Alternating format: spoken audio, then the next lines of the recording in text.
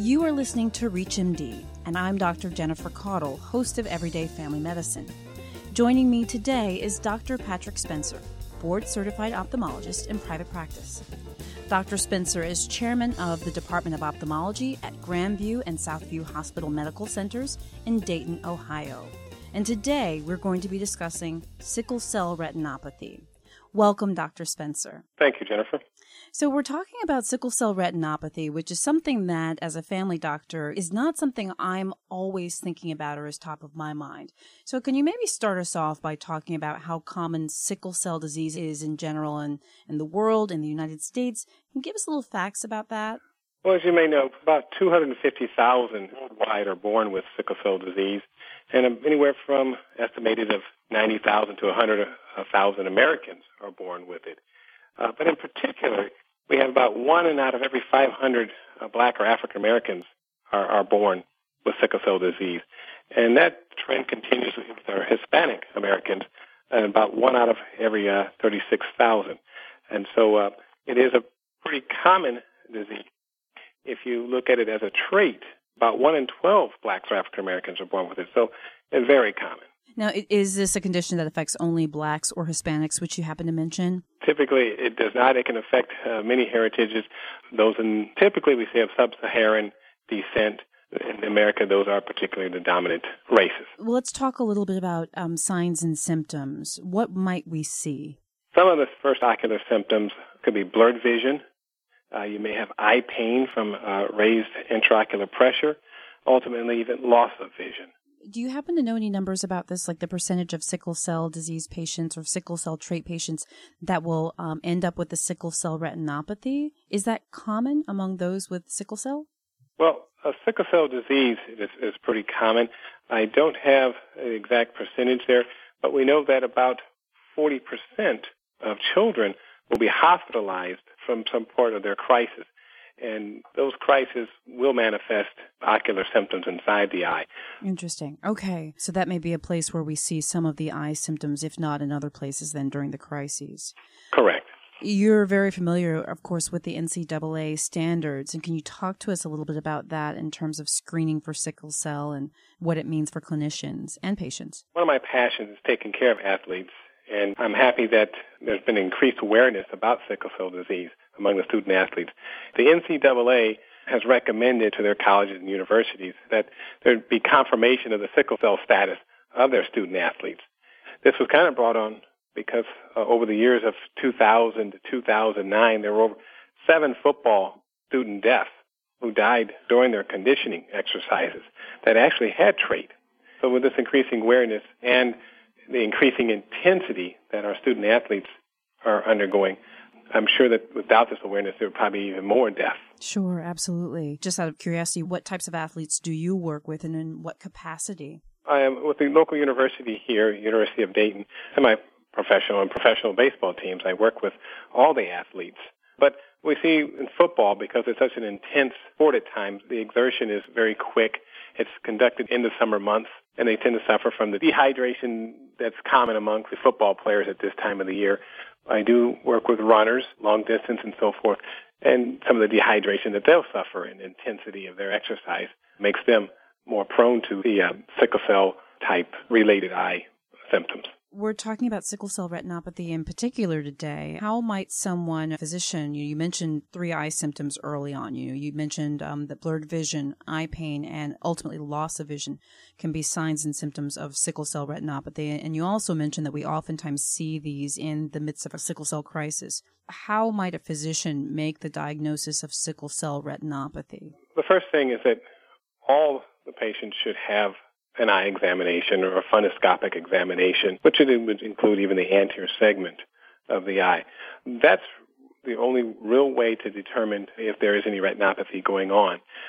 So when we take them to the slit lamp, we're going to be looking at the conjunctiva, the vessels there. You can even see sickling going on the conjunctival vessels. Interesting. There will be certain dilations during these crises, and that they can actually even be relieved by just the warming of the light. Interesting. From the slit lamp, because it causes dilation of the vessel. The other component of that is obviously doing a dilated exam. We're looking into the posterior segment. Some of the anterior segment findings We will see ischemic conditions of the iris. We can note vessels there. And as we move further into the eye, the retina, we're looking for different classifications. And there's one in particular called the Goldberg classification of proliferative sickle retinopathy. The first part, stage 1, would be seeing peripheral arterial occlusions. And these can occur, they are commonly seen in the ages between 15 and 30 years. As we move to the next stage, stage 2, we will see something called vascular remodeling between the areas of perfusion and non-perfusion. A popular sign is something called a C-fan neovascularization in the form of a C-fan neovascularization frond. Vitreous hemorrhages are commonly seen in the later stages, and even retinal detachments.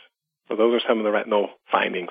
That's really interesting. How often should a patient with sickle cell trait or sickle cell disease have their routine eye exams just in general? How often should they see you as an ophthalmologist? Routinely, they should have at least yearly eye examinations. If there's no retinopathy found, they should have more frequently examinations if there has been or they're under the care of or being treated for some retinopathy. If you're just tuning in, you are listening to Everyday Family Medicine on ReachMD. I'm your host, Dr. Jennifer Caudle, and I'm speaking today with Dr. Patrick Spencer. He's a board-certified ophthalmologist in private practice, and he's also the chairman of the Department of Ophthalmology at Grandview and Southview Hospital Medical Centers in Dayton, Ohio. So, Dr. Spencer, we're talking about sickle cell retinopathy today, and we spent the first half of the conversation talking a little bit about sickle cell disease and how it affects patients and some of the clinical findings you might see on, a dilated eye exam. Let's now go into the further classification of sickle cell retinopathy. How do we classify this retinopathy? Sure. We use a classification system called the Goldberg classification of proliferative sickle retinopathy. And it's 5 stages. The first stage would consist of peripheral arterial occlusions. The second stage, we'd see some vascular remodeling between the areas of perfusion and non-perfusion with formation of anastomosis. The third stage would be pre-retinal neovascularization, and as we perhaps said earlier, in a form or shape known as a C-fan. And we'll see that out in the peripheral areas of the retina. There are different vitreous and retinal hemorrhages. One has a term called a salmon patch. As it starts to fade away, it takes on a very light appearance of a salmon color. And the vitreous hemorrhage obviously can fill the cavity of the eye. And that's stage 4. And then finally, the last stage, stage 5, is where retinal detachments occur. You've mentioned the different stages of the condition. Let's now talk about treatment options. Can you walk us through those?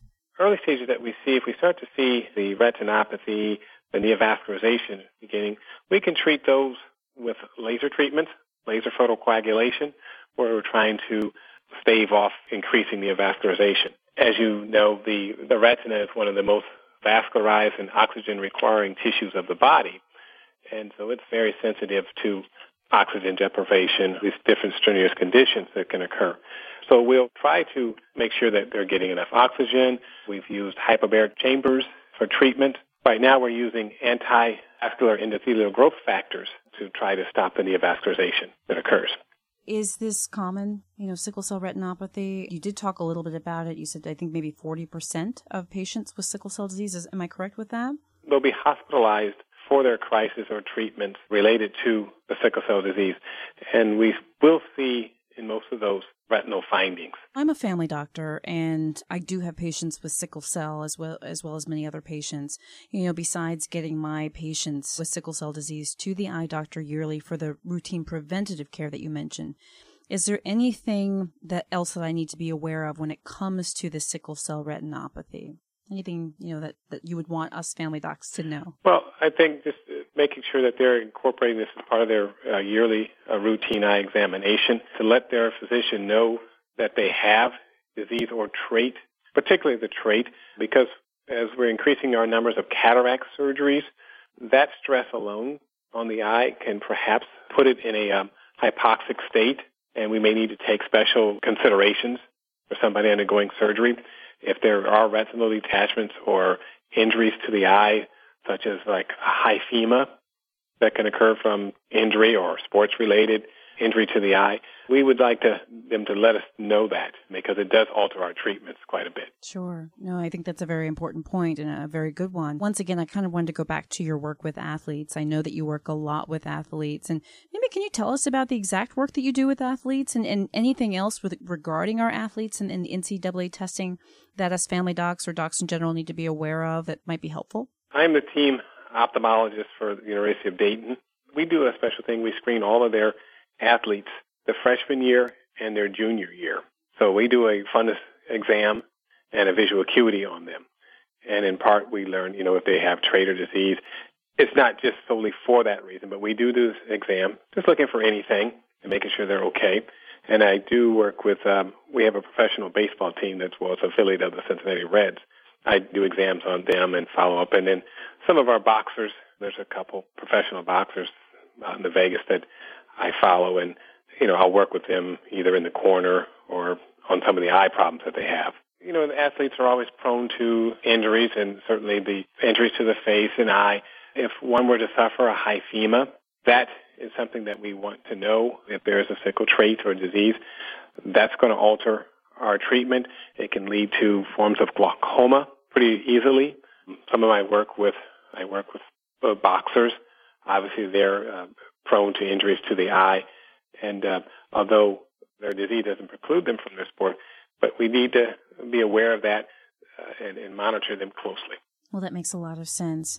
This has been a wonderful interview. Many thanks to you, Dr. Patrick Spencer, for joining us today.